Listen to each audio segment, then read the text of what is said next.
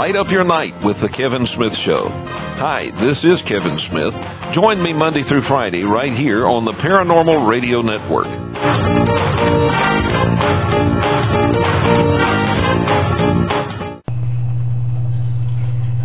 Do you like to ask questions about everything? Would you like to escape from your proverbial box? Just leap out and explore our world in ways you've never imagined?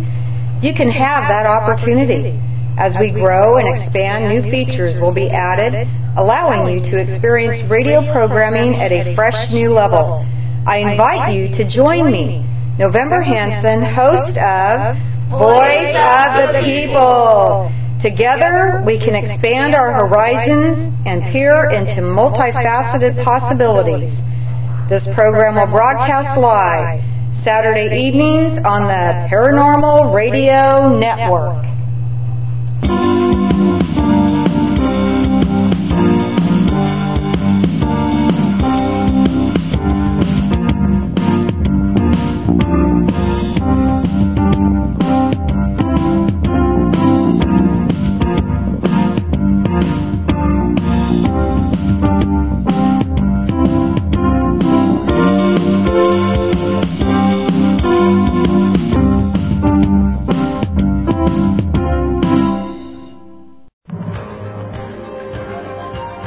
Good evening and welcome to this week's worldwide broadcast of The Joyner Report.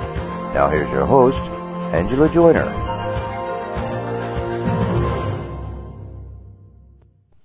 Good evening and welcome to this special edition of The Joyner Report, streaming live around the planet via the UFO Paranormal Radio Network, as well as broadcasting on WPRN FM in New Orleans. I'd like to give a shout out to our listeners in the Big Easy. I certainly appreciate y'all spending the evening with us, as usual. Additionally, you can listen to the show on your cell phone by dialing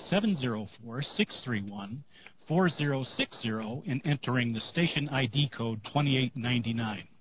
I'm Frank Warren, editor and publisher of the UFO Chronicles, returning as your guest host tonight while Angela is taking a break in the action. For the latest in UFO news, as well as its history, you can find us at www.theUFOchronicles.com. Yesterday, of course, was Veterans Day, and my guests tonight were chosen in part to honor and acknowledge all of our veterans with a special salute to former Captain Bob Salas and retired Colonel Dwin Arnie Arneson. Bob will be on shortly, and Arnie will bat cleanup in the second hour. For newcomers to the show, one of the things unique to the UFO Paranormal Radio Network on the Internet side is the fact that not only can you listen to the show, but you can participate in the conversation in real time using the software known as Paltalk. I like to call it our virtual auditorium, or V-Room, if you will. The software in question downloads in minutes, it's relatively easy to use, and enables you to posit questions to either myself or my guests in real time. If you currently don't have Paltalk and you'd like to give it a try, you can Google it, or better yet, go to the UFO Chronicles, which again is at www.theUFOchronicles.com, and at the bottom of the article for tonight's show, you'll see the links to a step-by-step procedure of how to download the software and navigate to the room for this particular episode. In taking a peek in the V-Room, it looks like we've got another good crowd. I know many of you are eager to ask our guests some questions, and as usual, I'd like to ask that you hold off a bit, at least until we get into the show's ways. You'll know when. As most of our listeners are aware, a press conference of historic proportions took place at the National Press Club in Washington, D.C. on September 27th, approximately 6 weeks ago. The conference was hosted by noted researcher Robert Hastings and tonight's guest, Bob Salas. Together they presented 6 former U.S. Air Force officers and 1 former enlisted man, one of the group, of course, being Colonel Arneson, my second guest tonight. These men, for the first time, collectively revealed their own dramatic experiences involving UFOs at nuclear weapon sites. The goal was to garner worldwide media attention to this vital issue by presenting the testimony of highly credible individuals who witnessed extraordinary encounters, i.e. UFOs, seemingly monitoring and sometimes tampering with our nuclear weapons and or facilities. These events, which have officially been kept secret for decades. personally, as a researcher, I think I can safely speak for the majority in saying we always want more in regards to response to the media. However, suffice it to say, the goal was in fact achieved based on the feedback in various mainstream venues. Bob Salas, a former U.S. Air Force captain, was a Minuteman I launch officer. His specific title was a Deputy Missile Combat Crew Commander. While on duty at Malmstrom Air Force Base's Oscar flight on March 24, 1967, all of his missiles malfunctioned and dropped off alert status. Simultaneously, one of his guards reported a UFO hovering over the launch control facility's security fence gate. Salas and his missile commander, now retired Colonel Fred Mywald, were debriefed about the incident and asked to sign non-disclosure statements by an agent from the Air Force Office of Special Investigations, or OSI. Mywald has confirmed that shortly after the malfunctions occurred, a two-man security alert team was sent out to one of the flight's missile silos to investigate a tripped alarm there. Upon approaching the site, the team saw a second or possibly the same UFO hovering near it, whereupon they became frightened and quickly returned to the launch control facility. Bob is also the co-author of Faded Giant, which relates the events of March 24, 1967 in great detail, along with his personal journey into research and the evidence he's uncovered. It's a great honor for me to welcome this veteran and patriot to tonight's show. Bob, welcome to the Joyner Report. Frank, thank you for having me. You've been a great supporter, and it's just an honor for me to be here with you. Well, as I've always said, I've got your back. And first and foremost, on behalf of myself and our listeners, I'd like to not only thank you, Bob, for your service to this country, but for your courage in stepping forward in discussing these events, the things that we deem so important to not only the American people, but literally everyone on the planet. Well, thank you. I consider it a responsibility to report on these events. I've been doing this for now 15 years now, talking about this openly, and I at times thought I was through, but it seems like I've got to keep going until we get some action. Obviously, well, unfortunately, you're on a very short list, and my hat is off to you. And one of the things that before we went live. You have to keep chipping at this, as you and I have agreed upon, and we do get results when we do chip away at it. In fact, I wanted to ask you earlier this afternoon, we did get a new witness that was a commander at one of the launch facilities at another Air Force base.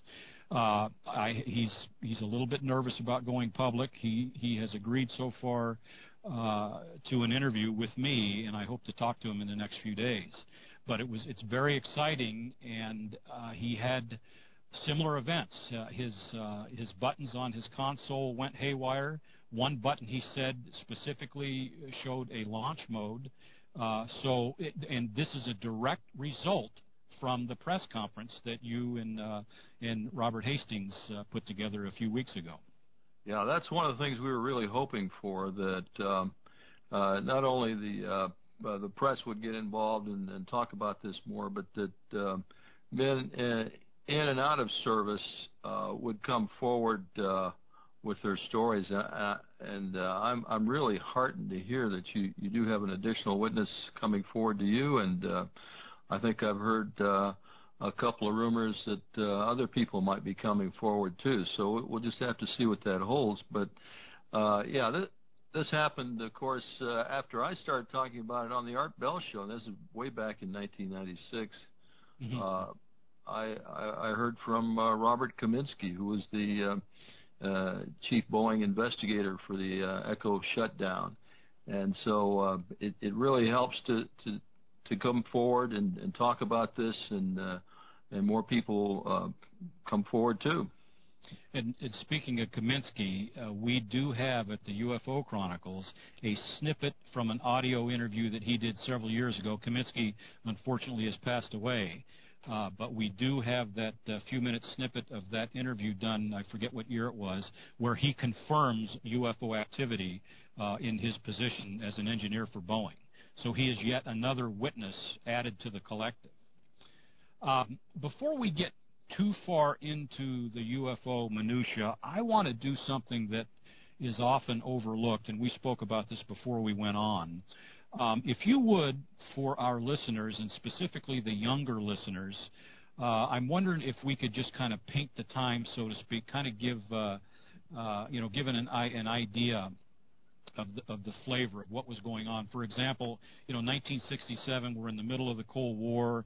We were brought to the brink, literally, of nuclear war not too many years earlier. Folks were still building bomb shelters. Schools were still doing nuclear attack drills, as I remember when we used to have to crawl under our desks. Why don't you go ahead and pick it up from there and just kind of describe, get a tone of that time period, and then in relationship to your job. Yeah, absolutely. It was a tense time. Of course, Vietnam was going on. We were still involved with the Cold War. We didn't know if China was going to get involved in the Vietnam War, and of course, China had nukes at that time. So it was very sensitive, and I make this point in the book that because of that, the Air Force would have been loath to do something to shut down missiles intentionally. So that's another rationale for this not being some kind of an Air Force exercise. We had every reason to keep all those missiles on full alert. Well, and to the point, there a lot of naysayers try to put a conventional spin on it in the sense that it may in fact have been some sort of exercise. But as you correctly point out, tensions were high. In fact, this is fodder for another show, but there were a lot of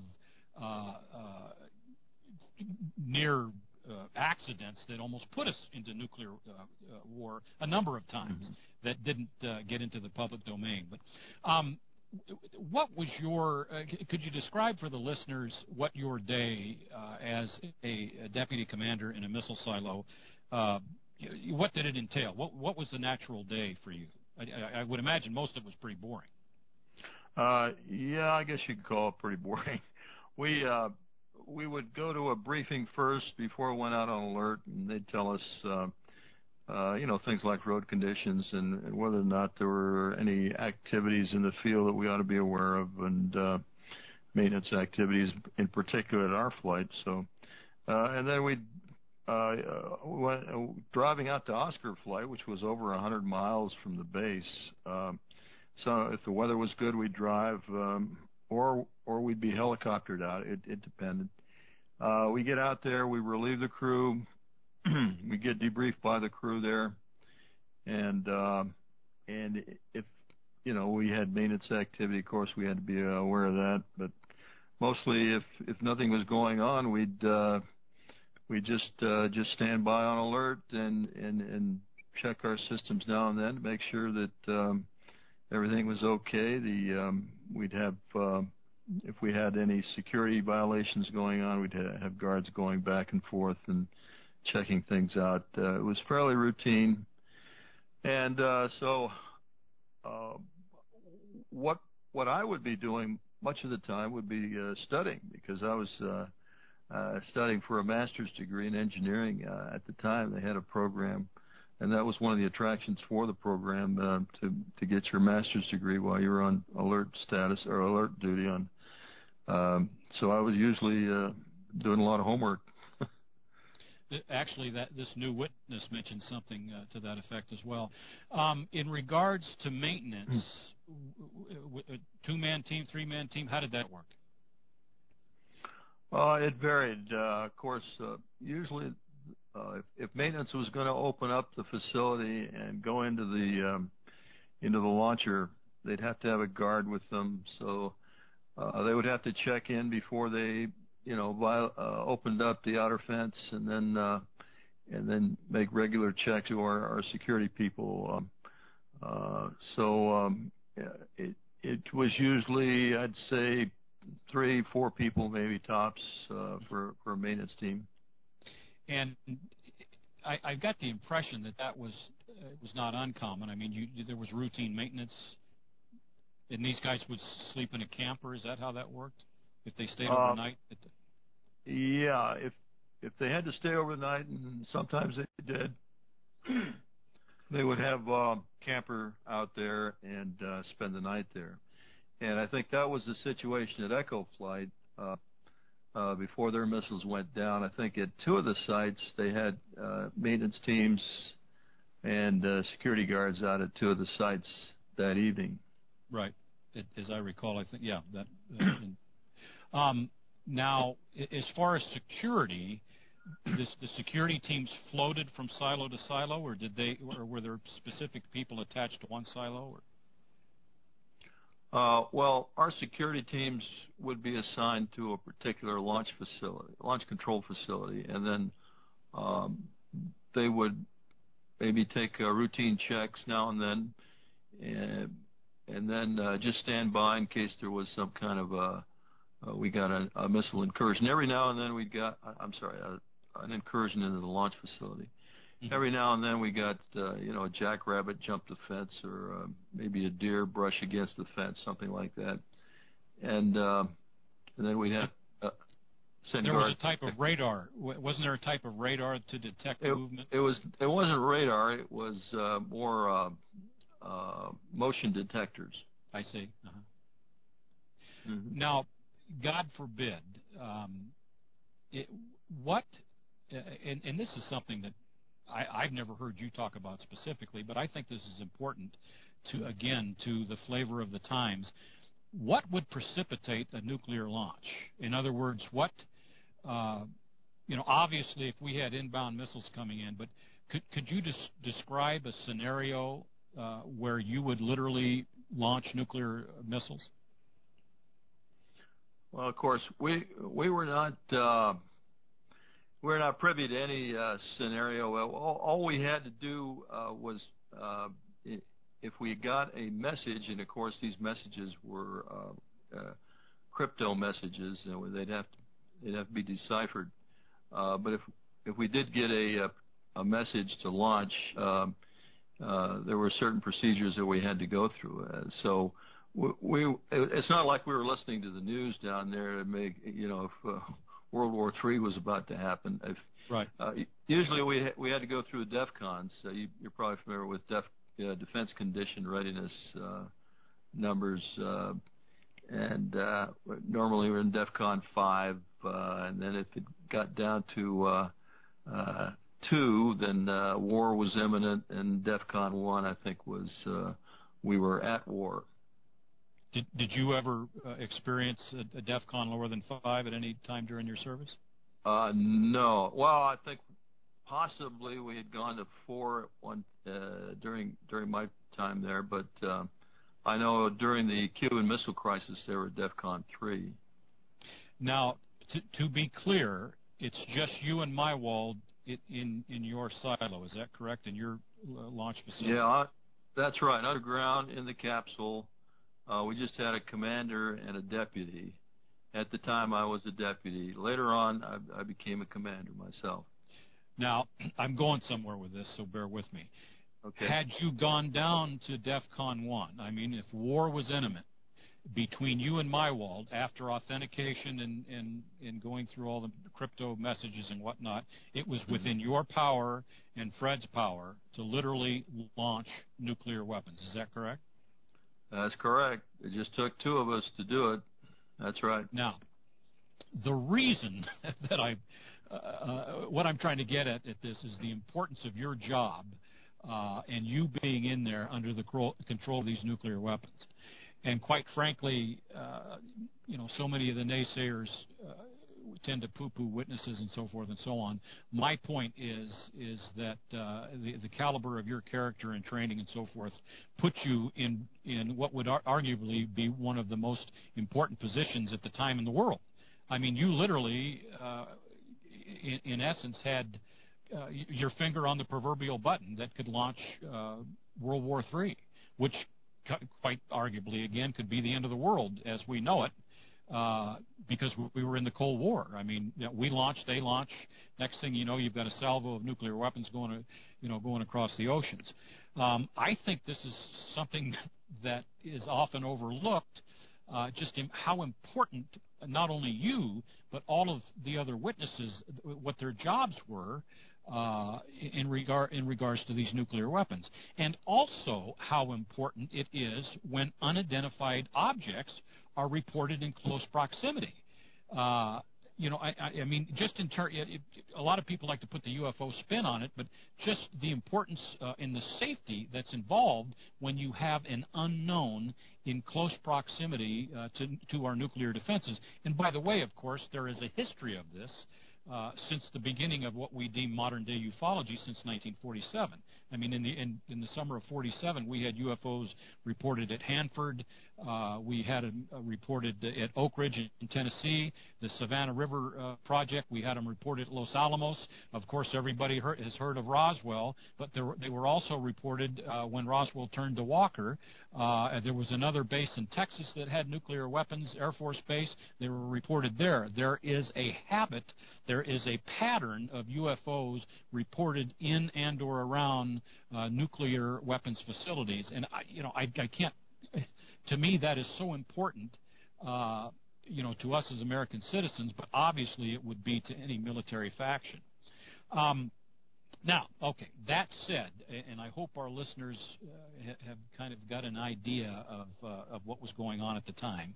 I mean, the tensions were pretty tough. Again, years earlier, we were just this close to going into a nuclear war with the then Soviets. Take us back to March 24th and explain to our listeners what happened from your perspective in your particular event with Oscar Flight. Okay, real quick again. March 24th, Fred Meiwald and I were on alert status. Fred was on a rest break. We had a little cot down there, and so I get a call from the flight security controllers, topside, and he's telling me that they've been seeing strange lights in the sky, making really strange maneuvers. They didn't think they were airplanes. They were noiseless. But very strange maneuvers, going very fast and turning on a dime, things like that. I even joked about the possibility of you mean UFOs? And he said, well, I couldn't explain what was going on. Now, of course, I didn't take this as any kind of a joke. He was serious. Of course, if it had been a joke, they would have laughed about it and gotcha and that sort of thing. But anyway, I kind of dismissed it. I had a good book going, so I kind of hung up the phone on him. But 5 minutes later or so, he calls back, and this time he's obviously frightened. He's screaming into the phone, yelling, "Sir, we're looking at a glowing red object. It's pulsating light. It's hovering above the front gate, about 30 feet long." Scared to death. They got all the guards out there with their weapons drawn, wanted me to tell them what to do next. Of course, I was kind of in shock. First thing that came to my mind, we might be under some sort of an attack. So I told him, make sure nothing comes in the perimeter fence. And then he quickly said he had to go because one of the guards got injured. It turned out the injury was minor. One of the guards was so frightened, I think he tried to climb the fence, which had a barbed wire on it.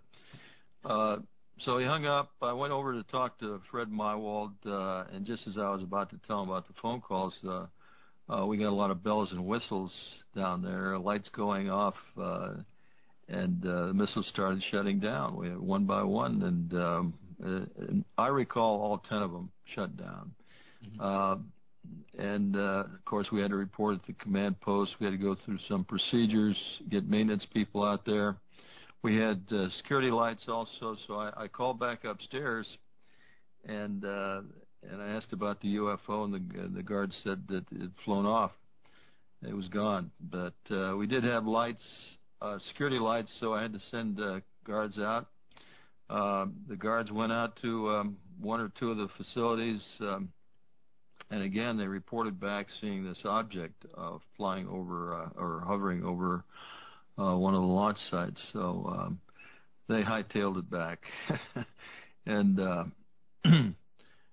so, but eventually the security alarms were reset. We were able to reset them, and so we didn't have to send the guards back out there. But That was it in a nutshell. The next day we were relieved. Immediately went up, talked to that guard, and made sure he was serious and telling me the truth. And again, I want to point out that they had no ability to affect our missiles in any way from the top. They had no controls up there. No, none of the men on duty, in other words. No right. Maintenance men or security men. Nobody could have fiddled around with anything. That's right. We had all the controls downstairs. I mean, underground, and so it couldn't have been a hoax, and they couldn't have timed such a hoax to as our missiles shut down for no good reason. Now, let me ask you this, Bob. For a short period of time there, if I understand this correctly, you were unable, if you had to launch nuclear weapons in the defense of the United States of America, you were unable to do so. Is that correct?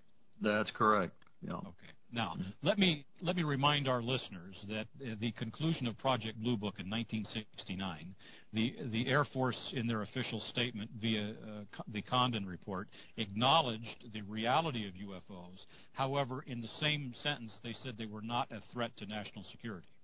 Now, what you've just explained for the thousandth time, and God bless you for doing it, is that while a UFO was hovering, an unidentified flying object, and that's all we're calling it in this episode, was in close proximity over the missile launch facility, your nuclear missiles went down and became inoperative.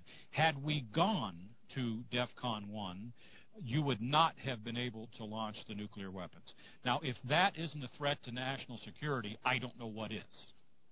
I absolutely agree. I don't see how anybody can argue that point at all. It's just inarguable. It's not defensible. Okay. So the next day you're debriefed. Take us through that, if you would. Yeah, we're helicoptered back right away and ordered to go to our squadron commander's office. We walk in. First thing I ask him is, was this some kind of an Air Force exercise? And he assured me it was not. He was white as a sheet, couldn't explain what had happened. We briefly told him from our side what happened, and but there was a guy from AFOSI there, Air Force Office of Special Investigation, and all he was concerned about was getting us to sign these non-disclosure statements. I kind of balked at that at first because we already had above top secret clearances, both of us, and if my commander told me, not to talk about it, well, I was ordered not to talk about it. I wouldn't do it. But he insisted that we sign these documents, and about this specific incident, we did, and that was it. But from that point on, we were not supposed to talk about it to anybody. I think the next day, I got a call from one of those guards begging me to come and talk to him about what he had seen, and I couldn't do it. I had to turn him down. I said I'm not allowed to talk about this anymore. So unfortunately, I was never able to talk to any of the guards again about this. Well, obviously, he was pretty shook up. He was. They were all shook up, and they really wanted just to get some closure on, just to talk about it. But sure. I couldn't. Well, their attitude, like yours at the time, was, of course, prior to the incident, it's like the initial call, as you said, you didn't take it seriously. Really, you kind of dismissed it. I mean, UFOs, that's silly nonsense. That was the mindset. Right. That was the public's mindset at the time. That right. that's just silly. Of course, then he's up topside. He's actually experiencing all this and then relating it down to you.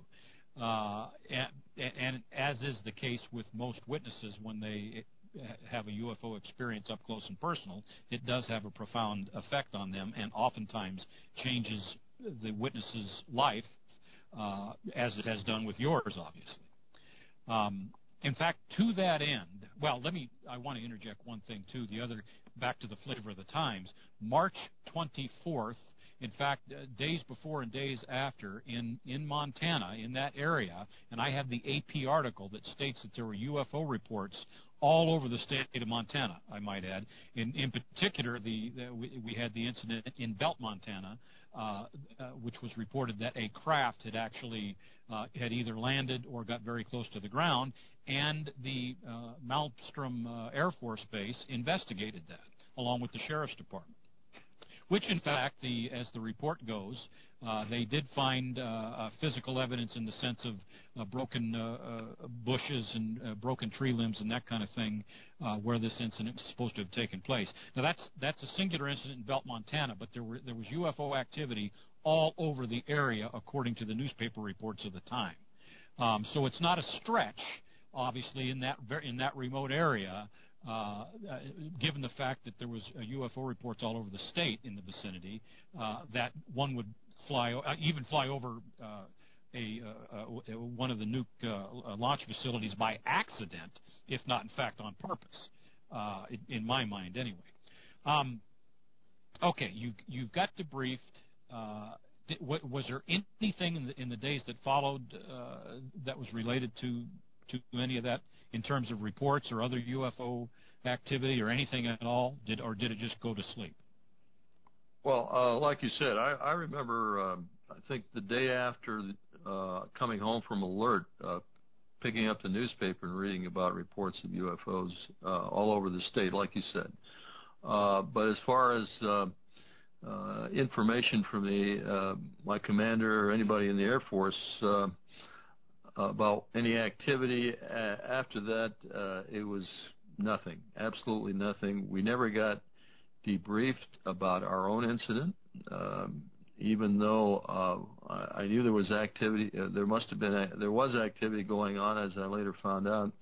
Investigations were going on, and there was kind of a panic mode. And of course, this was during the Condon Committee investigation period.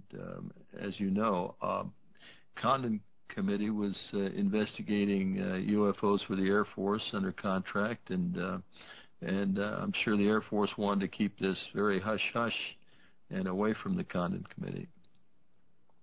Well, and and obviously this would be a pretty hefty case, but they seem to have ignored it, opposed to some of the other, say, milder cases that they did take a look at. I mean, what could be more important than UFO activity at nuclear weapons facilities, for God's sake? But, as you know, I wrote up an article on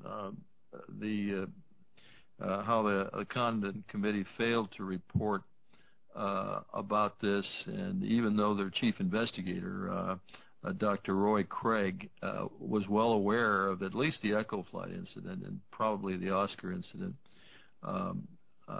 soon after it happened. So they obviously avoided investigating this, and they had names to investigate. They knew who they had to talk to about this, but they didn't do it. Well, and of course this comes back, it brings the Bolander memo to mind in regards to serious cases or cases that might affect national security. They bypass the Blue Book end of it, which basically most sober ufologists feel was just a PR campaign anyway. That was just a front. But serious cases or ones that might affect national security went up the line. And of course, obviously, this would be the case, of course. Now, you're sworn to secrecy, so you have a little bit of activity. You hear some scuttlebutt the days that followed, but I'm presuming that as time went on, that just went to the wayside, and you got back to your life and your normal activities. Right. Never heard another word about it while I was there at all. When did it pop back up? When did this resurface? I mean, obviously, it always stayed with you to some degree, but when did it surface again for you? Yeah, it surfaced again in 1994. I was out of the Air Force by then. I resigned my commission in 1971. In 94, I was in Seattle in a bookstore, picked up Timothy Good's book, Above Top Secret. I happened to turn to page 301, and there was a short paragraph there about missiles going down at Malmstrom Air Force Base for strange reasons, and UFOs were reported. And I got kind of excited about that. I thought, gee, that must be my incident. And so maybe the Air Force declassified it. So I actually contacted MUFON. I got a hold of James Klotz, who was my co-author of my book, and asked him to submit FOI requests for documents, and not to mention anything about UFOs, just about these missiles going down under unusual circumstances. And so he did, and lo and behold, the Air Force writes back, says, this is classified, but since it's been so long, we're going to declassify it. We're going to send you some documents. So they did. And go ahead. Was the part in Above Top Secret, which I have here in front of me somewhere, was that did that come from Ray Fowler originally? Yes. It came from Ray Fowler. Of course, Ray Fowler was working for Sylvania at the time of the Echo and Oscar shutdowns, and from his people at Malmstrom, Ray Fowler was on the East Coast, but he heard from his people that of these incidents and that UFOs had been involved. And Ray was working, I think he was part of NICAP, I believe. Yes. And so he was interested in the subject of UFOs. He later was asked by the Christian Science Monitor, I think in 1972. The Christian Science Monitor interviewed him, and Ray told him all about what he had heard about the Echo shutdowns, and almost lost his job over that. But I think that's where Timothy Good heard about the Echo shutdowns and then put it in his book. My hat's off to Tim. He's an excellent researcher. Absolutely. Yeah, that's great. And of course, Fowler has spoken recently. He wasn't there at the press conference, but he has lent his voice and reiterated what happened. So he in fact, he is another witness to the collective of witnesses in regards to the preponderance of all the witness in support of the activity at Echo and Oscar flights. I might add. One of the things that I don't think is clarified enough. Now, and I'll have to say that I've been privy to listen to a lot of the telephonic recordings that both you and Robert Hastings had performed, which are absolutely fascinating. And I might add, they shore up everything that you've been saying word for word for years. With the people, with the witnesses that were there and involved, for example, like Walter Fiegel in regards to Echo Flight, and of course your commander Fred Mywald. But what I got in listening to all these different people, at malfunctions to that degree were very rare. In fact, for 10 missiles to go down at the time, that was unprecedented. Am I correct? Absolutely. I was on duty for 3 years at Malmstrom as a deputy and then again as a commander, and rarely did one missile go down and stay down. So for multiple missiles to go down at any time was extremely rare. Yeah. Well, and I'm going somewhere with this. My point, and I was having this debate the other day, as I mentioned to you earlier. You as a researcher and as a witness, so many years after the fact, it's now 1994. You've got Klotz in there giving you a hand. He's doing FOIA requests, and you get some stuff declassified. It mentions the missile malfunctions, and I think they've got one line in there. I think they mentioned UFOs once, which they just kind of poo-pooed that. But the fact is that they did admit 10 missiles going down. Now, my argument is, since that was unprecedented and these malfunctions were so rare, specifically for 10 missiles, it's a very plausible explanation to me and most sensible people that obviously you would think that that was the flight that you were involved in, for the simple fact that these things didn't happen. I mean, they were rare. And I bring this up because the naysayers, and you've been fighting this battle for years, they want to use that against you in regards to the early confusion that you had between Echo and Oscar flights. Could you just elaborate on that a little bit, please? Yeah, sure. Of course, all these capsules look the same inside. There's nothing really to distinguish one from another. Even the launch facilities are almost identical. I must say, at times, if a particular squadron, I was in the 490th Squadron, and of course I remembered that. I've even still got my jacket which says 490th Missile Squadron on it. I knew I was in the 490th, and the 490th only handled Kilo Lima Mike November and Oscar. But still, the incident that was reported was so identical to what I recall that I thought I might have been there. I was there because at times when there were some crews that were sick, they would ask other squadrons to pitch in and take over a flight. So it's not out of the realm of possibility that I could have been an Echo flight, and that's what I thought when I first read that. It wasn't until much later when I was able to contact Fred Mywald that he corrected me and said, "Oh no, we were at Oscar flight." And by then I had already been speaking out quite a bit on this incident, but I later corrected it, and of course we were at Oscar flight, not Echo flight. And was Fred the first one that you got a hold of from back then? No, actually I got a hold of the Echo flight crew first and talked to them. Matter of fact, I think Don Crawford, who was also a member of the 10th Squadron, which he went out to Echo flight, was the first one I contacted. And so it was a process of first trying to recall who the heck my commander was at the time. For a long time, I didn't remember. Like you say, it was a long period of time. I had gone through some personal problems.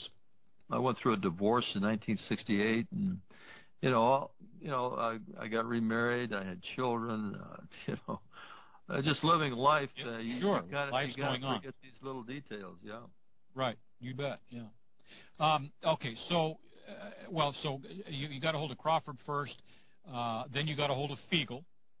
I think so. I think it went in that sequence, and then after Fiegel, I got a hold of Carlson. Right. And then after that, I think I got a hold of Mywald. I think Mywald was after that. In that order. Now we know, of course, today that Fiegel and Carlson was the commander of Echo Flight. And Fiegel was in your position. He was deputy commander. Right. And again, of course, now at this point, when you got a hold of Fiegel, or at least when you interviewed Fiegel on the phone, at that point, you were aware that you were at Oscar flight. You had uncovered enough information at that point. Well, I guess that's right. When I got a hold of Fiegel, I realized that he was at the Echo flight and I was at Oscar flight. Or, also one of the reports, the unit history report, talks about investigators interviewing November flight security guards. Now, at one point, I thought I could have been at November flight because, again, like I said, I was a commander after my teaming up with Mywald. I became a missile crew commander, and I was at November flight more often than not. So, again, this was part of the confusion of.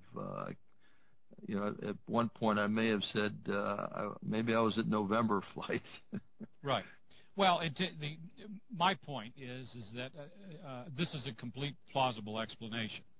And I got into this debate with a naysayer the other day, and I said, I realize it's easier for you. You'd like to throw stones and call people that you don't know and veterans of the United States Air Force liars and so forth and so on, or that you think that their motivation is the riches that they get off of a UFO book.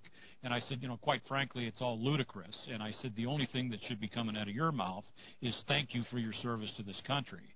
But the point is, myself as a researcher, I go where the evidence takes me. And you have to look at plausibility in anything. And I think all of this makes a complete sense. And again, what sticks with me is the rarity of the event.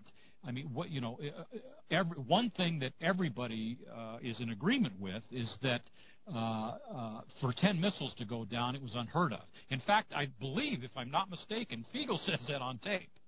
I think in the first interview with you, he point blank says that it was unheard of. I believe you're right. Mm-hmm. I believe you're right about that. Yeah, obviously, you would think when you're going through the fog of memory, and you do uncover the information, or you get the via the Freedom of Information Act request, you get the data from the Air Force, and it says echo. Certainly, you would think that that's what it was. Now, getting to Fiegel. And by the way, having listened to the entire telephonic interview, which just had me at the edge of my seat, and by the way, for our listeners, 3 of the recorded interviews are at the UFO Chronicles under the article the Witch Hunt, written by the Echo Flight Witch Hunt, I think is what Hastings entitled it. You can search the site and you'll find it, and you can listen in their own words. You can listen to Walt Fiegel, Fred Mywald, and we also have Kaminsky in there, and two of the audio tapes, snippets with Fiegel. Now, the interesting thing that I found in the first interview that you did with Fiegel, that not only did he verify the UFO activity over Echo Flight, he did so enthusiastically, I felt. I mean, it was like, I don't want to oversell it, but you could, the difference in tone between your first interview in '96, was it? Right, it was 96. Yeah, and then later, I think Robert interviewed him in 2008, if I'm not mistaken. Mm-hmm. Now, although he confirmed all the activity in 2008, the enthusiasm wasn't there as it was with you. I mean, between your event, what you were sharing with your personal experience, and what he was sharing, it was like two kids in the candy store. I mean, he was very, very enthusiastic about sharing this information, I felt. Right. You have to understand, when we first contacted each other, it was just like old friends. We knew each other at the time, of course, and it was just good to hear from an old friend. And, of course, he was kind of excited to tell me, his incident, and I relayed my incident, and it was just good times. Right.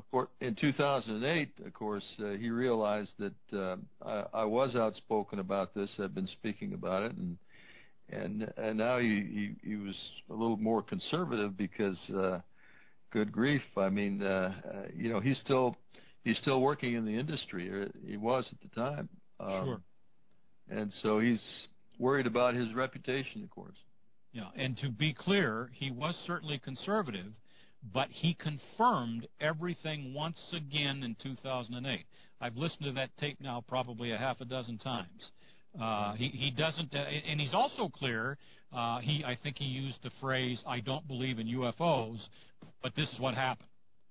So right. He's clear on his own personal opinion, but he does not deny the events that took place. And I think that's important because there's so many naysayers out there.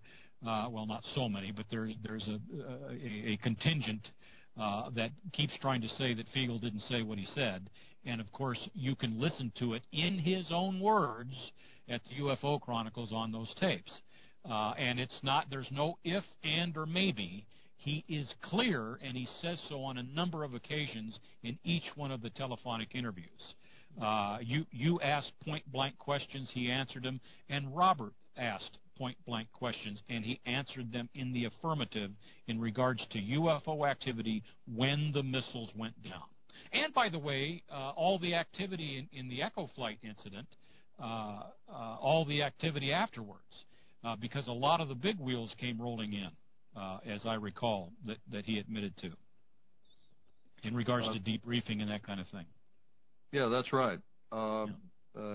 He told me that he had been interviewed at SAC headquarters or by SAC headquarters, and they were very interested in his logs, and there was a lot of brass in the area, so absolutely. And he said, I believe, correct me if I'm wrong, he wrote a very detailed log when you interviewed him. Yes.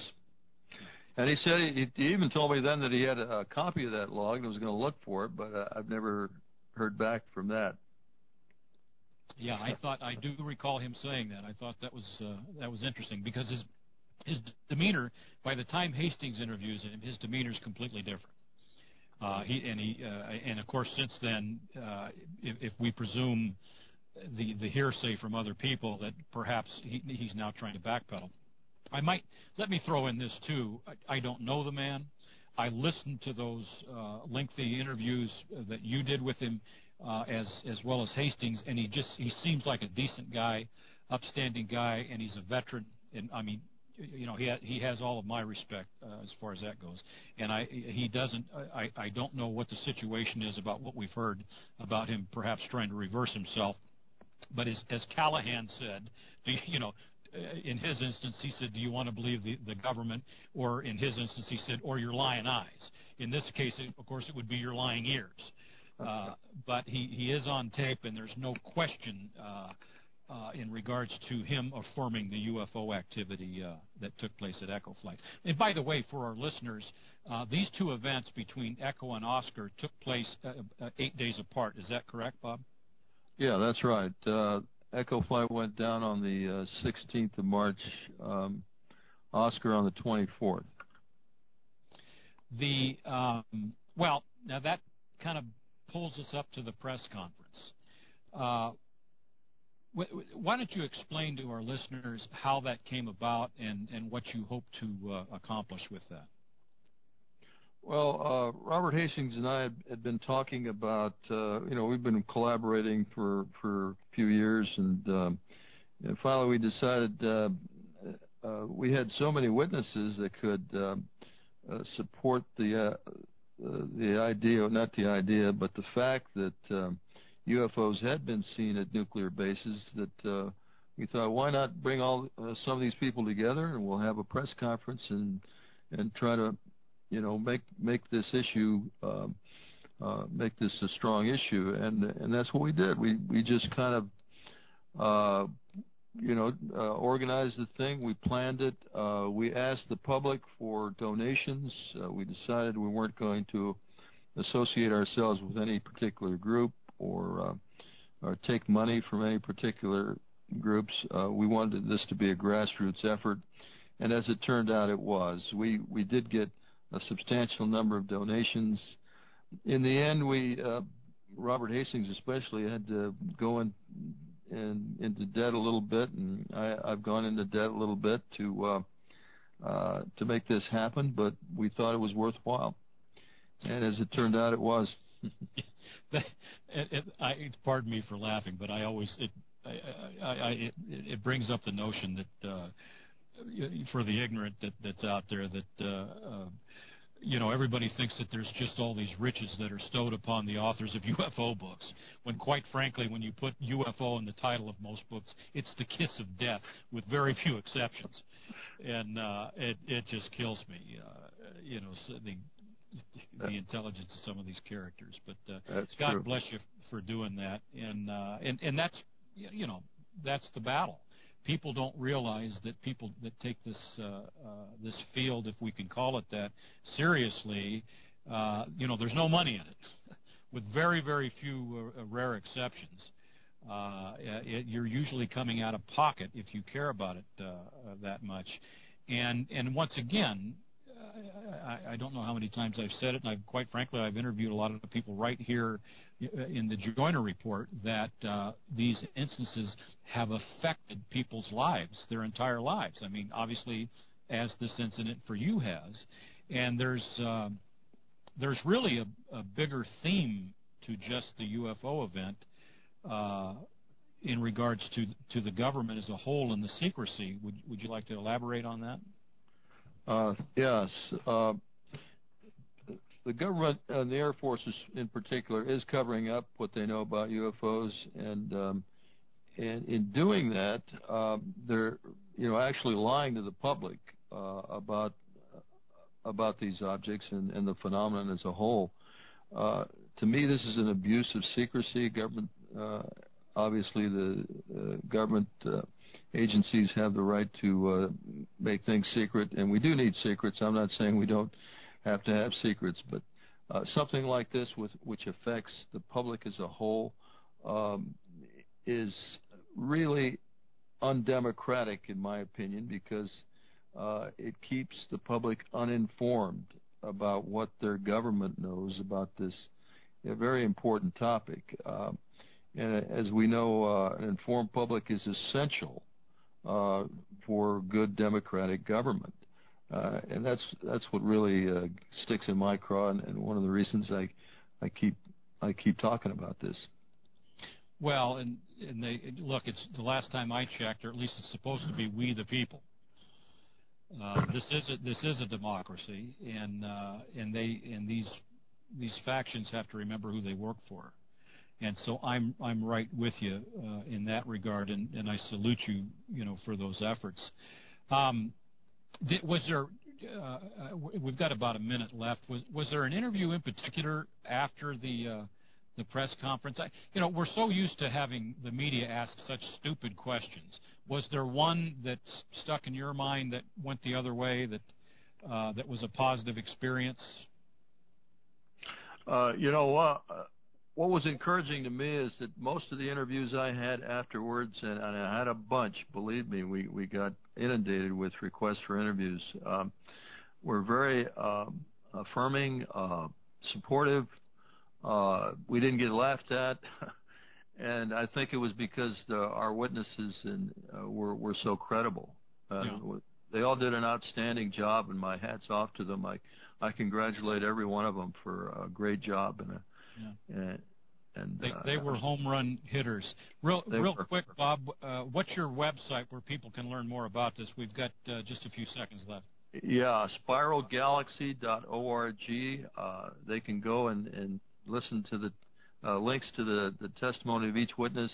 They can see the report I wrote on the UFO cover-up by the Air Force. And in addition to that, whatever isn't there between the UFO Chronicles and your site, we have a plethora of information in regards to the UFO nuke situation. I believe most of your articles that you've written are there. All of the articles that Robert Hastings has written are there. There's more information to come. You guys are going to be releasing some of the other audio recorded interviews that were done a little while back. On that note, Bob, we are at the top of the hour, and as usual, time has just flown by. I really want to thank you for participating in tonight's show, and I hope we can get back on this and pick it up again soon, where we're leaving off here. And just once again, my hat's off to you in regards to your service for this country, and I thank you so much for coming on the Joyner Report. Thank you, Frank. It's really been my honor. Thank you very much. Okay, we'll do it again next time. And in our second hour, we will be joined by retired Colonel Dwin Arneson, another member of the group that testified in the recent press conference in Washington, as well as serving at Malmstrom Air Force Base during the missile shutdowns and the UFO activity. You're listening to the Joyner Report on the UFO Paranormal Radio Network, WPRN-FM in New Orleans, and we'll be right back.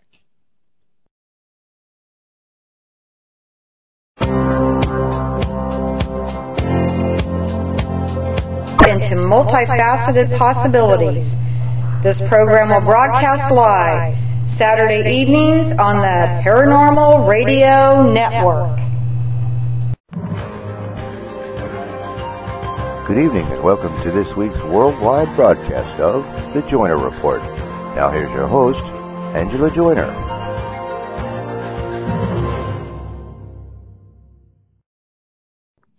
And we're back. I'm Frank Warren, in for Angela tonight, and you're listening to the Joyner Report on the UFO Paranormal Radio Network, WPRN-FM in New Orleans.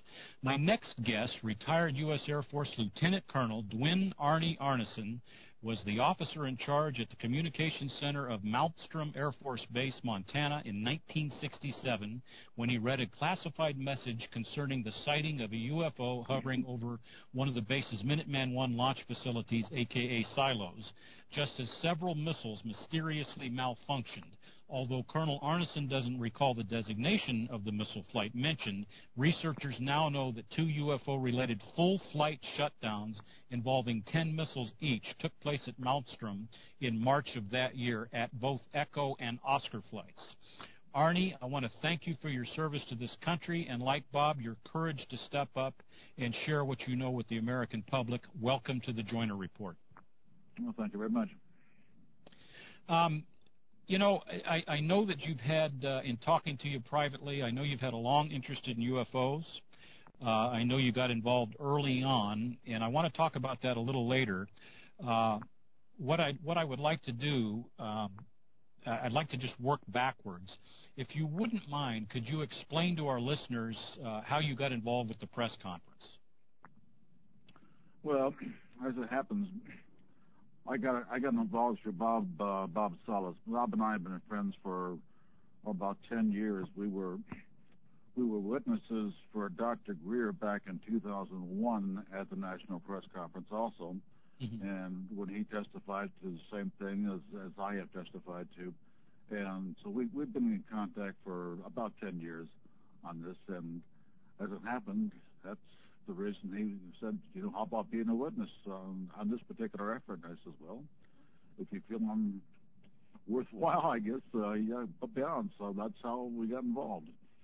You know, having watched that when it was a webcast, which of course was a new thing back then, Greer, as a researcher and his involvement in ufology, takes a lot of flack. But one thing that he did get right was putting that group of witnesses together, in my personal opinion. I thought that had a great impact in regards to the caliber of witnesses and who they were. And just, putting that together in that way was just fantastic. And, of course, which segues into the event that happened at the Washington Press Club in September. Go ahead and if you would, just take us back to that day in March '67. What basically happened from your perspective? Well, basically, I was the Communication Electronics Officer in charge of the Communications Center at the 28th Air Division in Great Falls, Montana. And what happened in that, we get hundreds of messages a day that came through our communications center from all over, and one of the responsibilities I had was to review the messages, to make certain that our internal procedures were proper and all this or that, and do some follow-up if need be. So I happened to come across that message, and I said, wow, Now, I didn't know Echo flight from Oscar flight or anything else, so I couldn't relate to that. As part of my responsibilities in that job, I was also the top secret control officer for the division. I was the cryptographic officer, that is, I passed out nuclear launch authenticators to the various SAC missile crews and the fighter interceptor squadrons. And so I was involved somewhat with the SAC people. But well, you had a serious job, in other words. I mean, well, it was pretty. When you pass out nuclear launch authenticators to the SAC missile crews, that's pretty damn serious. That's pretty serious. Yeah. You have to have two-man control procedures and all this and that kind of stuff. So, yeah, you have to have I had a top secret crypto clearance at that time. I had a higher clearance later on in my career, but that was pretty good for beginners. Was there an average could you label an average or associate an average of communication or communiques on any given day? Oh Lordy, no, there were hundreds on a given day from all over the country. No, I can't give you an average. What I'm getting at, I'm wondering if there was a spike during the missile shutdowns, as you would think there would be. Well, yeah, you would think so. I didn't key upon that, but I can see where you come from in that respect, and I never went back to do any checking on that. Mm-hmm. No, I have no idea if there was or was not. Well, so when you see the communiques, I mean, what's going through your mind? Well, back in those days, there was kind of a lid put on any kind of UFO kind of stuff. You know, people, they say, don't get involved. It was not a written policy that I can recall, but you know, don't talk about UFOs. And if you saw one, forget it. And then it was kind of put the kibosh on if you had any kind of knowledge of that kind of stuff. It wasn't talked about very much. It was discouraged, in fact. Well, actually, you had the AFR 200, where typically it was military law. You could get fined and penalized in a number of ways. So that wasn't just said. That was you can go to AFR 200, which actually I think was born in the 50s. Now, opposed to Bob, now of course you got involved with UFOs earlier on, so I would say that you were more open-minded when these events took place in '67. More open-minded about what? Now, but Bob, for example, if you heard, I don't know if you listened to the first hour, but when he first got the call from the guy up top side, and this guy is reporting a UFO, Bob, like Walt Fink, for that matter, he just dismissed it. He didn't take it seriously. You had more knowledge about UFOs in '67 than most, I would imagine. Oh, I see where you're coming from. You understand? Yes, I certainly do. Yeah, I had an interest in UFOs that goes back, back to the early 50s. I was, in fact, part of the, I guess one of the original members of the NICAP. That was Major Keyhoe's organization. Right. The National Investigation Committee on the Aerial Phenomena. That's correct. So right. I had an interest in that long before the thing took place back in March of '67. And I want to get to that in a minute. You had some interesting anecdotes that we'll get to, but back to '67 just for a moment. One of the other things that people forget, naysayers in regards to UFOs tend to put blinders on, and one of the things that has been established in regards to the reports, both from mainstream newspapers and things that have been culled out of Project Blue Book, was there was a lot of UFO activity across the state of Montana in March of 1967. Do you recall any of those events outside of your job in regards to the communications? No, I don't recall, I'll be honest. Well, that's okay.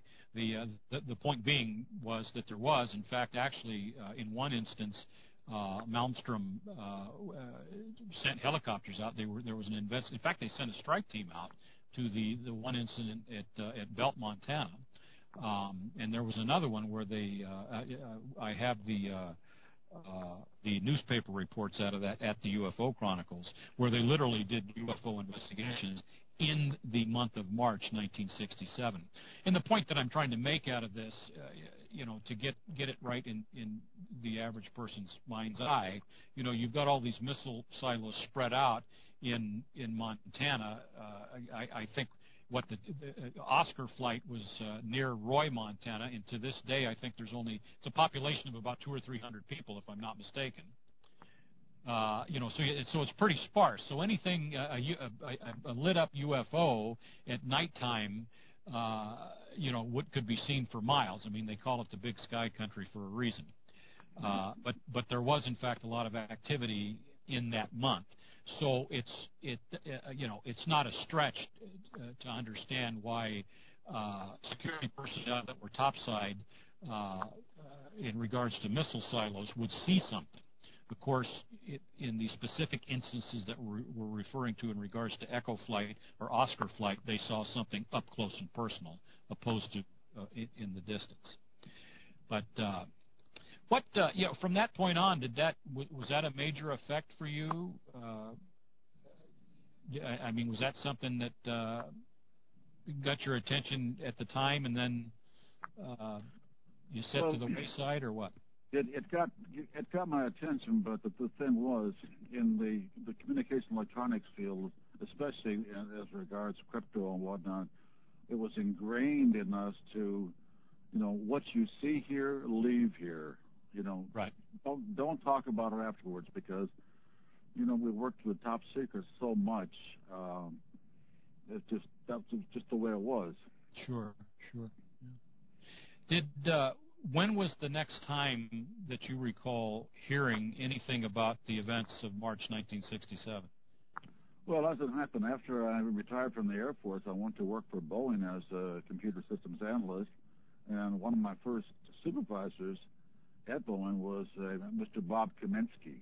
Mm-hmm. Now, as it happened to be, we were good friends when I worked for him, and then he retired, and he lived close by me here in Washington State, and on different occasions we would get together for breakfast and talk over things, and come to find out, he was the engineer that Boeing sent to investigate the missiles, the missiles being shut down.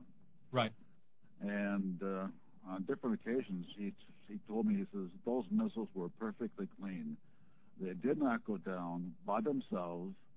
And then he said, halfway through the investigation, the Air Force sent Boeing a message saying, stop the investigation, and do not, he says, and do not repeat, not send us a report. Yeah, he wrote that. He affirms that in his book, which I have. The title escapes me.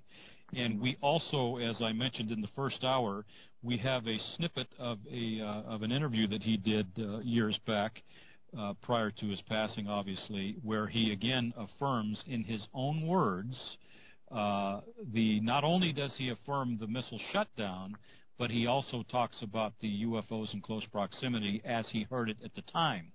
And the other thing, he stands with the majority that says these incidents were rare. I mean, malfunctions were rare, period.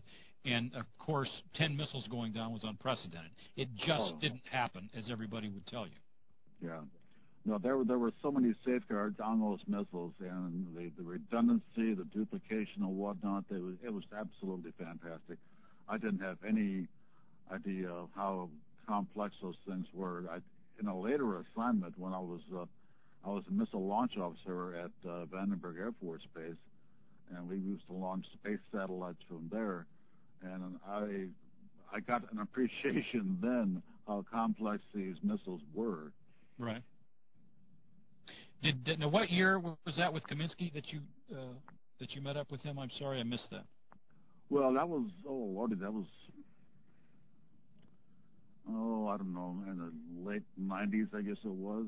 I see. Okay. Mm-hmm. Yeah, it was considerably after 1967, mm-hmm. because I retired from the Air Force in 1986, so it must have been in the early '90s that Bob and I got connected with it. But he told me that personally on different occasions, so I'm an eyewitness to that, or ear witness, or whatever we want to call it. Sure. Well, now, in addition to that, as time goes by, you heard that from Kaminsky. We know that the Fowler snippet was put in Timothy Good's book. When was the next time that you heard something about that, about the Echo Flight incident and or Oscar Flight? I cannot recall on that. I'll be very frank. Mm-hmm, mm-hmm. When Bob testified to it, of course, I guess that's the next time I really heard about it, back in 2001. So somewhere, say 2000, 2001, 1999 is when you guys got together? 2001 is when we got together. Yeah. In fact, as it happened, I happened to hear him on the Art Bell show, and I kept hearing about this guy talking about missile silos and being, shut down or whatnot. I kept thinking, who in the heck is this guy? And Art Bell did not like to use last names with people that he interviewed. It was a Bob, so right. So he was interviewing this Bob guy about Bob Salas, of course. And then later on, the second guy that came on the radio was also a Bob. And later, after I listened to that, I said, well, I know that voice. And that was Bob Kaminsky. That was the engineer who also came on to the RPL show that night. And that's how I got in contact with Bob Salas. He used to live up here in Bellevue at that time. Yeah. We were talking about that, the Art Bell interviews during the break. There's actually meaning behind that madness in regards to not using somebody's last name. As the editor, publisher of the UFO Chronicles, we get UFO reports all the time. And as a rule, I always post the reports anonymously unless somebody bends my arm to put their name in it. And what I've found, and particularly depending on somebody's position, if they're military or a corporate head or what they might be, they don't want their name out in the public domain attached to a UFO story, contrary to popular thinking. People do not want to be attached to the stigma, actually, of ufology. And I found that publishing the reports this way, we get a lot more people that it frees them up to share the information. And I always tell them, look, if you want me to use your name, I'd be happy to do so. But as long as I have to know their name, obviously, and depending on the anecdote, particularly if it's a military situation, then of course we'll vet them properly and so forth and so on. Right. But there is a reason for that, and we end up getting more witnesses that way. And speaking of which, one of the things that I mentioned this in the first hour, we did get another report in, and I have not vetted the witness entirely just yet, but I feel very good about it, of another missileer that had a very similar experience to Bob's and/or Walt Fiegel's and/or Carlson's. At another Air Force base altogether, not Malmstrom. This isn't another missileer that, as a witness to one of those events. This is a completely separate event at another Air Force base in the late 60s that had to do with UFOs in close proximity to the missile silo and the missiles malfunctioning. So I'm looking forward, and by the way, this was completely precipitated by the press conference. This guy, a friend of this guy, heard about the press conference, read a couple of my articles, read the press release, and he reached out to me and said, I know this guy. And I've since spoken with him, and I asked him if he could arrange a meeting. He's done that. So far, everything sounds real good. I feel real comfortable with this. I don't think there's any funny business. The first guy checks out. The information that I've got so far all checks out. But, we're still a ways from it, from confirming everything. Of course, I'd have to see a DD-214, et cetera, et cetera. But it's looking good. The main point is that that sharing the information and you guys having the courage to step up and come forward and share this information, it's had positive effects.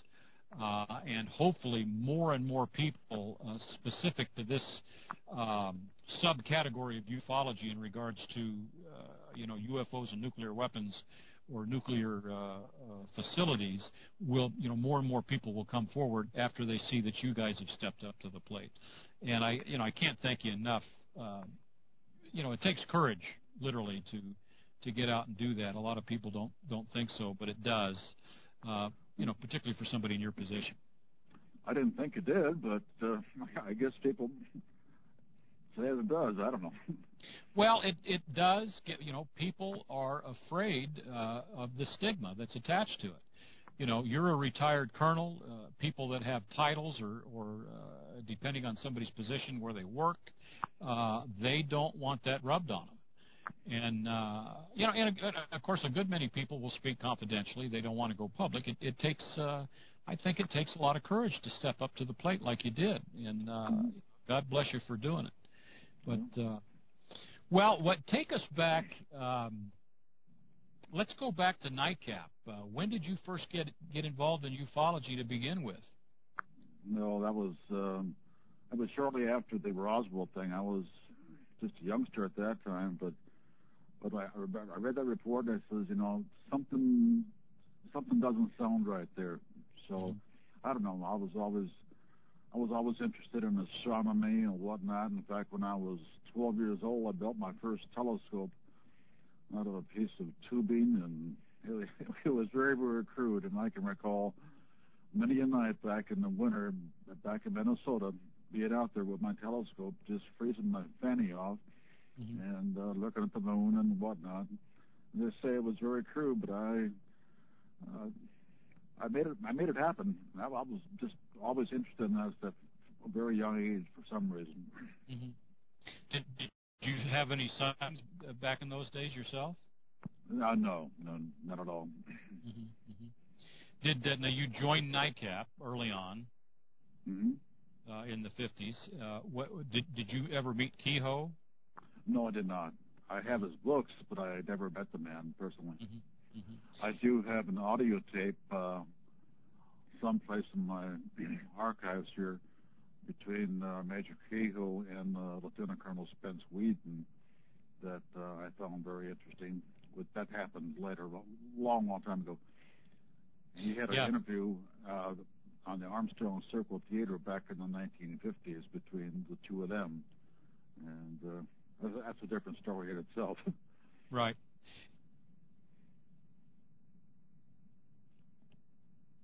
Hello? Interviews with Keyhoe. I'm still with you, Arnie. Can you hear me? Yes.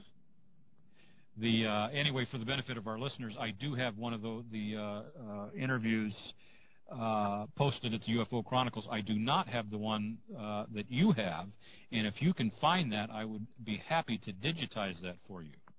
I will look for it. Yeah, that would be very, very interesting. What was your capacity in regards to to NICAP? Were you a field investigator or? No. I was just a member. I was so young at that time. I must have been, I don't know, 13, 14 years old, something like that. But no, I was in no capacity of any kind, just a member. Well, you were caught up in it like the whole country was at that time. This is something that, of course, a lot of our younger listeners aren't aware of. The UFOs, or back then flying saucers, didn't get shuffled to the back page. It was front page news, and people wanted to know what was going on. I mean, from the summer of '47, what we deem modern day ufology, beginning with Kenneth Arnold's sighting, up to '52 and thereafter. In fact, the largest press conference post World War II happened in the summer of '52 in Washington, and it was all about flying saucers. People wanted to know, which, by the way, Keyhoe attended that conference. He was in the audience as a journalist, and people wanted to know what was going on. The military at least overtly claimed to want to know what was going on. In terms of shoving this under the rug, that really wasn't in play just yet. That didn't come in till the Robertson panels get together in '53. But I just find it interesting from somebody that has lived through that area or time period, I should say. You felt it. You saw what was going on. Not a couple of years back, we published a piece on all the activity that took place in the summer of '52, and a reader came in and chimed in on that, and he said, as a young man, he was driving with his family, and he says, people don't get the gist of what was going on. Of course, this is when when we were sending aircraft out chasing flying saucers, literally, back in the summer of '52.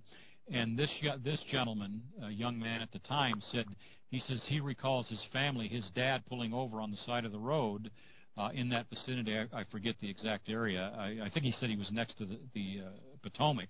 And he says everybody on the road literally pulled over and got out of the car to look up at these things.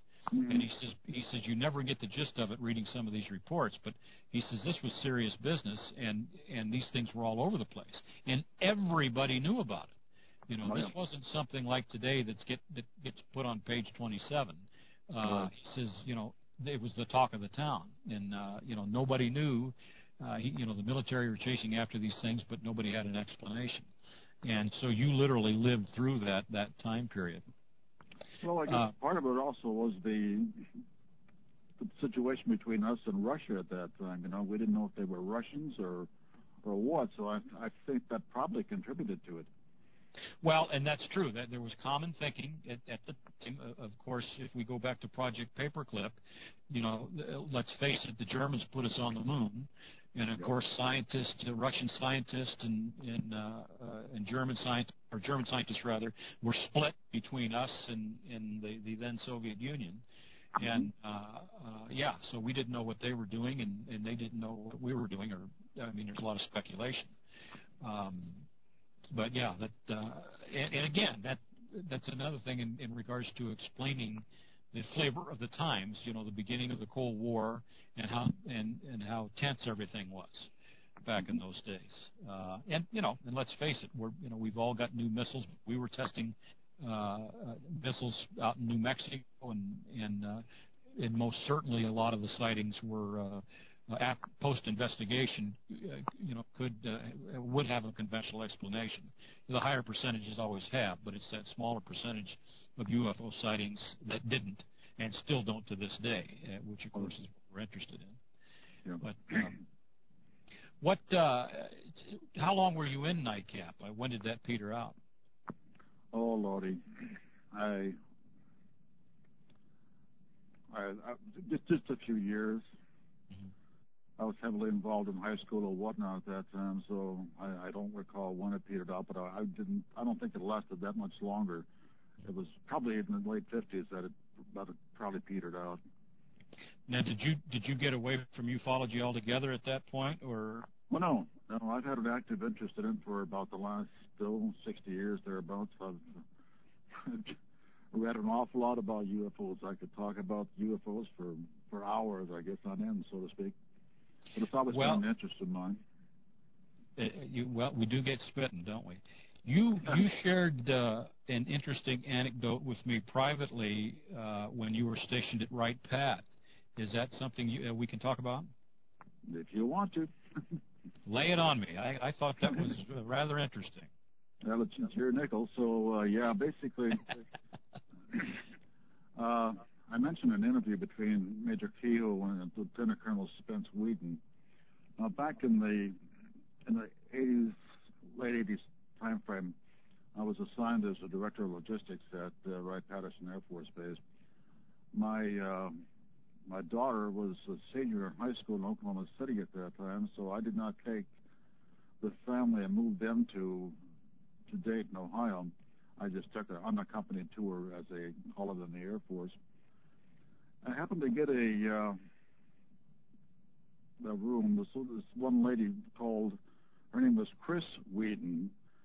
As it turned out, she was the widow of Lieutenant Colonel Spence Wheaton, and she had rooms for rent. So she had 3 bedrooms, and I took her up on the offer, and I kind of became her son. I had nothing better to do. She had something like 12 peacocks and 6 dogs and 5 cats and everything else. And she had about a 5-acre plot outside of Dayton, Ohio. And as I say, I kind of became her son. I helped her cut the wood, I cut the grass, and various things. As it was, she was from England originally, and she liked to have Saturday night parties every couple of weeks or so. And a lot of people that were invited over there were retirees that either worked with or for her husband before he passed away. Mm-hmm. And one of the guys that I happened to meet was they call him Dr. Adolf Raum. He was, at that time, he was about 86 years old, just as sharp as a tack. He was actually born in Switzerland. He was a friend of Dr. Oppenheimer. Mm-hmm. He was also on the first A-bomb test in the U.S. He knew Dr. Oppenheimer personally. And one night, after our dinner, we had a couple of drinks, and I happened to get a hold of Adolf, and I said, we became very, very close friends, as it was. And I said, Adolf, what about these little green men that are supposedly on ice here at Wright-Patterson? And his face turned ashen white almost instantaneously. And he said, Arnie, he says, all I'll say is that they were not weather balloons. Then he got very, very stern, and he says, and we will never talk about it again. You understand? In his kind of Swiss German dialect or whatever. But I touched a nerve of some kind with him. Now, I don't know what the relationship was between he and Colonel Spence Whedon. I could never find that out. Nobody ever said. I think that there must have been some kind of relationship there.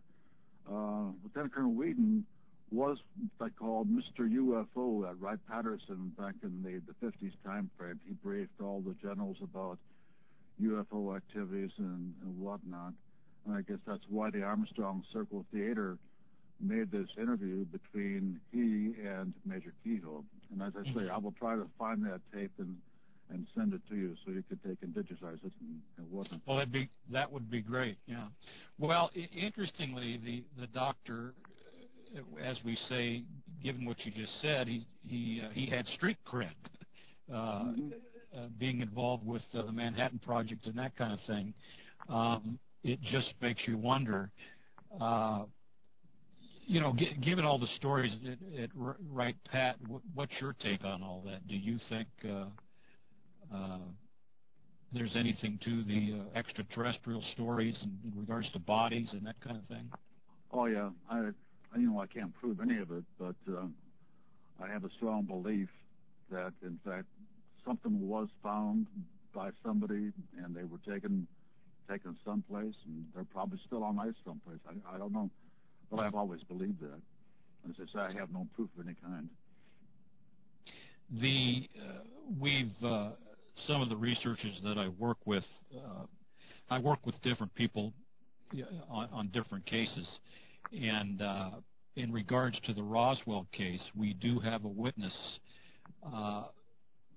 who claimed that her father was involved with Roswell, and that they would move evidence in different parts of the country for various people to analyze.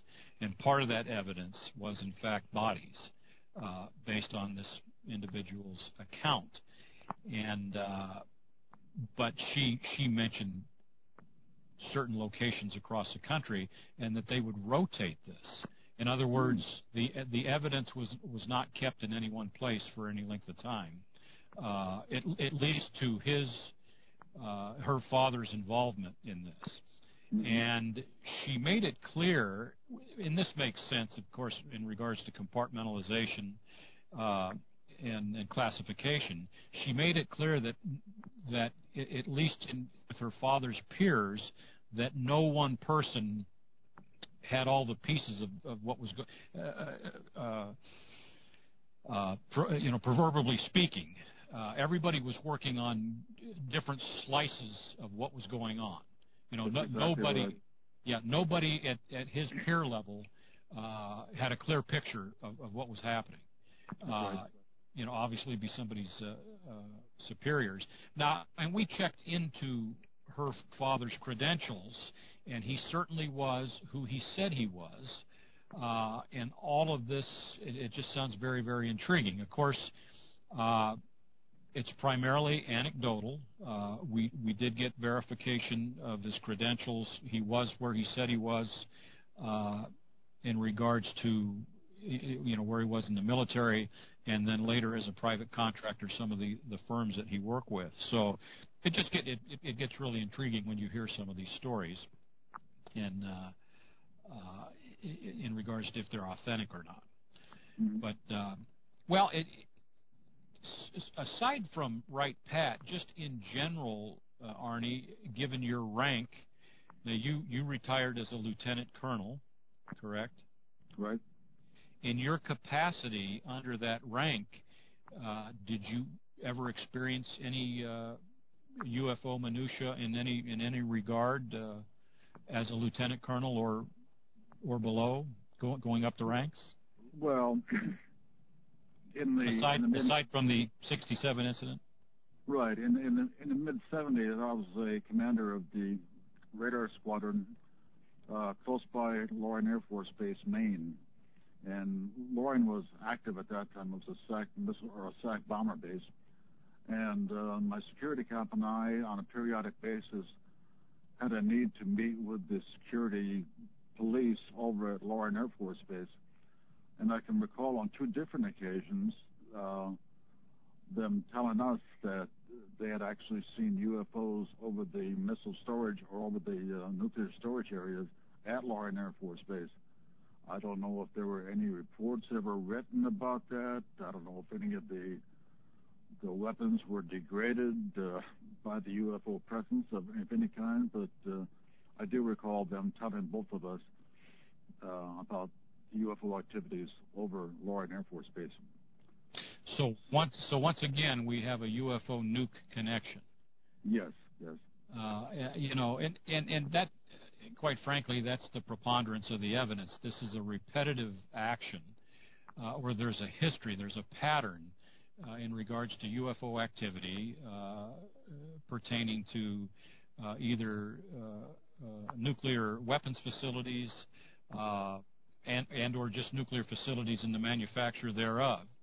For example, the sightings that were at Hanford in Washington, the plutonium plant there, or the Savannah River Project. All these things happened from 47 on.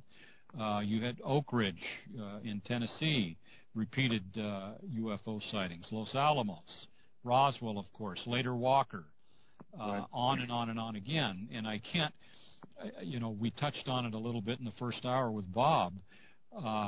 If UFOs can affect nuclear weapons, and I asked Bob point blank when he was in the silo, I said, there was a time when if you had to launch nuclear weapons in your capacity, with your job, you couldn't do it. Is that correct? He said, that's correct. The same, of course, we know happened at Echo. Missiles would not have been able to have been launched. So if that doesn't affect national security, I don't know what does. So the notion, the official position of the Air Force, and with the conclusion of Project Blue Book under the Condon Report, stating that UFOs are not a threat to national security, is just a bunch of hogwash. Because we have so much proof, to the otherwise. It's absolutely ridiculous. Yeah, the powers that be don't want to admit it. No, and of course we've, that's gone on for generations, and this just continues to go on. What if you had your way in regards to the press conference you participated in? What would you like to see happen from that? I mean, what would be the best case scenario?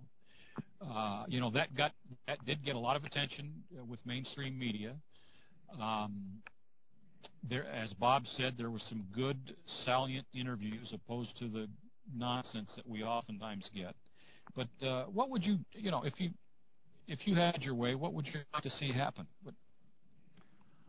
Well, I guess idealistically, I would like the government, the U.S. government, that is, to come forth and actually, tell the truth about some of these things. But I don't think it's ever going to happen. I don't think they have the backbone and want to take the risk to have any kind of disclosure activities come forth because of the political, the religious, different aspects. I don't know if we're ready for it as a nation or as a world, if we're ready to have the truth revealed. I'd like to see it happen, but I don't think it ever will. Sadly, I tend to agree with that. I really think, I've often said that a grandiose event would have to take place for people, to notice. But really, there have been a lot of grandiose events, technically, that have taken place that still get shoved to the wayside. Stephenville, in recent times, right. that was a very noticeable event. And again, what really became of that? We did get a new wave of researchers and people interested in the story. I mean, quite frankly, the Joyner Report, the very show we're on, was born because of the Stephenville incident. But that was a pretty significant incident. I mean, we had planes chasing this large UFO. That was in close proximity to the presidential ranch, yet that one slipped by. And what has things, do we know more as a people? Did the government step up to the plate and admit anything? No. You can go a little bit further back, and a case that very similar to Stephenville was the Phoenix Lights. And these basically are technically in relatively near times, opposed to the 40s or 50s, and that was a most significant event. And what a lot of people don't realize is that instant, the reports of these large V-shaped or boomerang UFOs, not only, it was much larger than Phoenix. It went across, not only did it go across the state of Arizona, it actually went in various states, and there were reports coast to coast in the spring of '97. Right. Here again was an instance where something could have been said, something could have been admitted, and yet, although that did garner public attention for a pretty good long time, and still does to some degree, that went by the wayside. I mean, we've got the letters from Senator McCain that said, well, we kind of looked into it, nothing became of it, and then just put it to the wayside. So, unfortunately, I take heed to what you say. I'm wondering if we're going to hear something in our lifetime.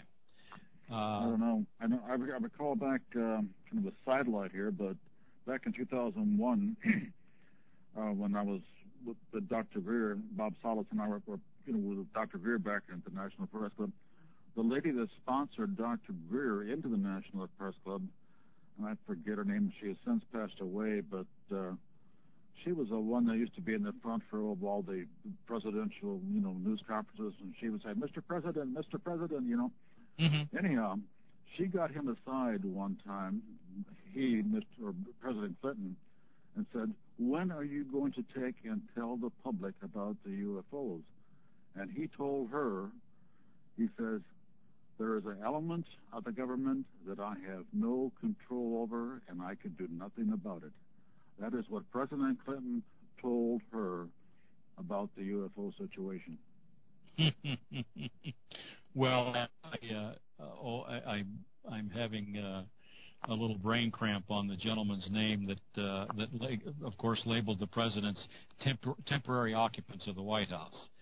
So that, of course, makes a world of sense. It harkens back to Project Shamrock. With the NSA, when they were literally intercepting all of the cables from U.S. citizens and literally recording them, and no sitting president was aware of that up until Nixon. Nixon finally found out about that, and presidents would come and presidents would go while this illegal activity went on, which, by the way, was in part done by several large corporations at the time. Completely against the laws of this country, an invasion of privacy and literally constitutional rights, yet they did it, and no president knew about it until Nixon became aware of it. And these are the things that we know about, much less the things that don't see the light of day. What you say is true. In my capacity in the communication world, I knew about those things many, many years ago, decades ago. Yeah. But I could say nothing because of my clearance. Right. Well, I don't know. I guess it's sad in a sense. During the break, Bob and Joe and I were talking. what do we do? But we have to chip away at it. And I think that's all we can do. And there are, even in chipping away at it, positive things do come about. I mean, we did, this last press conference, a couple new witnesses have stepped forward, and not only the witnesses themselves. This is something I was talking about with this particular witness that reached out to me, or the friend of the witness, I should say. I was explaining to him, the friend, that what happens with a new set of circumstances, we get new clues to work. And I was actually pleased in the sense that this particular witness was coming from a different Air Force base, because that gives us a whole new location to file Freedom of Information Act requests. We have kind of fresh ground to work. Right. So I'm real excited about what's going to take place with that. And of course, the flip side, he may have come back. I mean, had he said, well, I was there at Echo, or I was there at Oscar, then it's another witness to further shore up the events that happened in those cases. Mm-hmm. But in either case, it's a fresh voice that hopefully will be added publicly. I have explained to this witness that, however he wants to handle that, his confidentiality, of course, will be guarded if that's how he chooses, although I would prefer that he go public. But I understand completely, given his position. The thought that comes to mind, the only way to eat an elephant is a bite at a time. Yeah. Isn't that the truth? Yeah. Really, it's simplistic, but it's very, very truthful. No, that's absolutely right. And well, we've been going after this thing. Again, we were saying this during the break that what's old is new again. A lot of people that are new to the field, they think all these things are new, when in fact the very same arguments were made 60 years ago. There were, you can go back and read articles at the time where the ufologists of the day really felt that there was going to be disclosure at any minute. And that was 60 years ago. Yep. They thought, well, my God, they're going to say something. Look at all this activity. The powers that be are going to have to come clean. And you could see that time and time again, not only in the print media, but all the books that were being written at the time. Amen. They were going to spill the beans any minute, and here we are 60 plus years later having the same conversation, for God's sake. Very true. Yeah, it's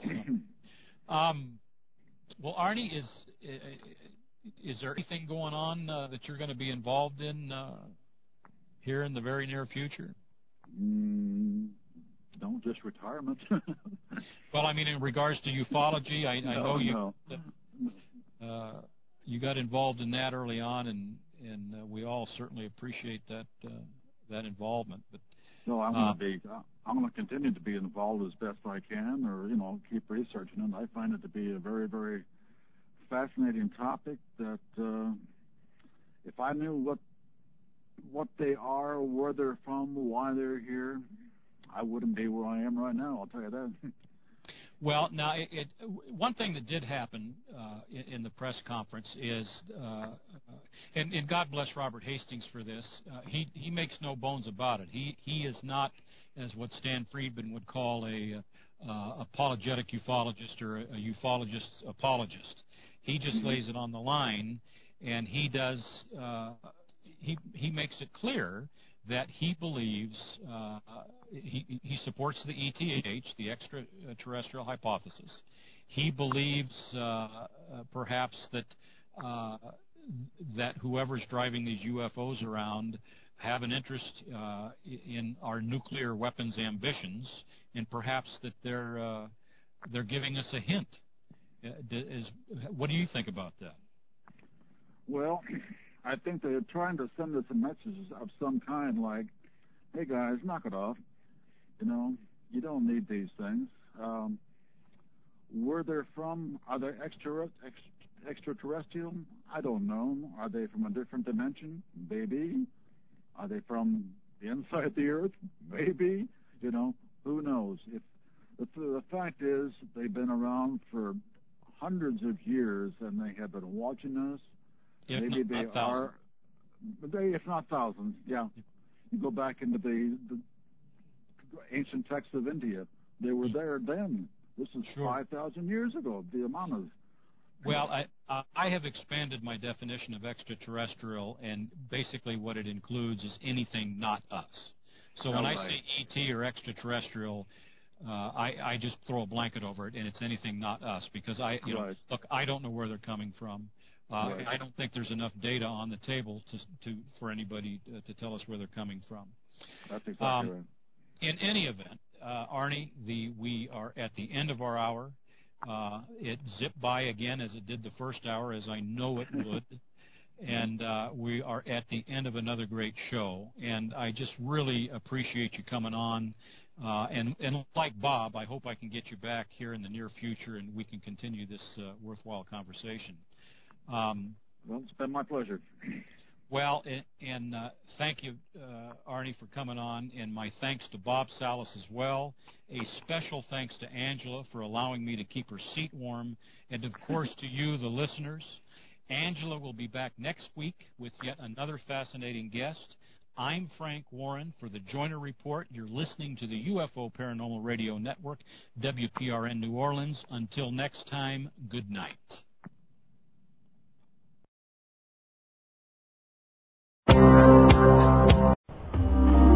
Are you interested in a radio program that focuses on the deeper aspects of the UFO topic? Would you like to explore the facts and truths of what ufology and UFO research are all about? Then, join us here every Saturday evening at 7 p.m. Eastern on the UFO Paranormal Radio Network for Eye to the Sky, UFO Synopsis, with your host, G. Andrew.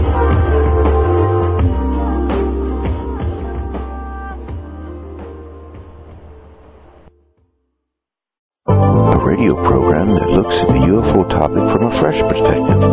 Sound interesting? Then join us here on the UFO Paranormal Radio Network every Friday evening at 11 p.m. Eastern, 10 p.m. Central for The Joyner Report, hosted by journalist and researcher Angela Joyner.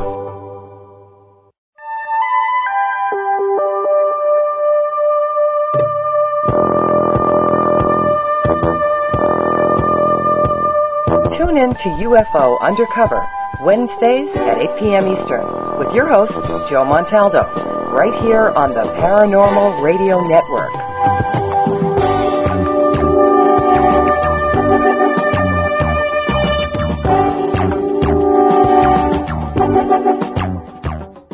Hey, hi there. Got your attention? I'm Gia Scott, and I was curious.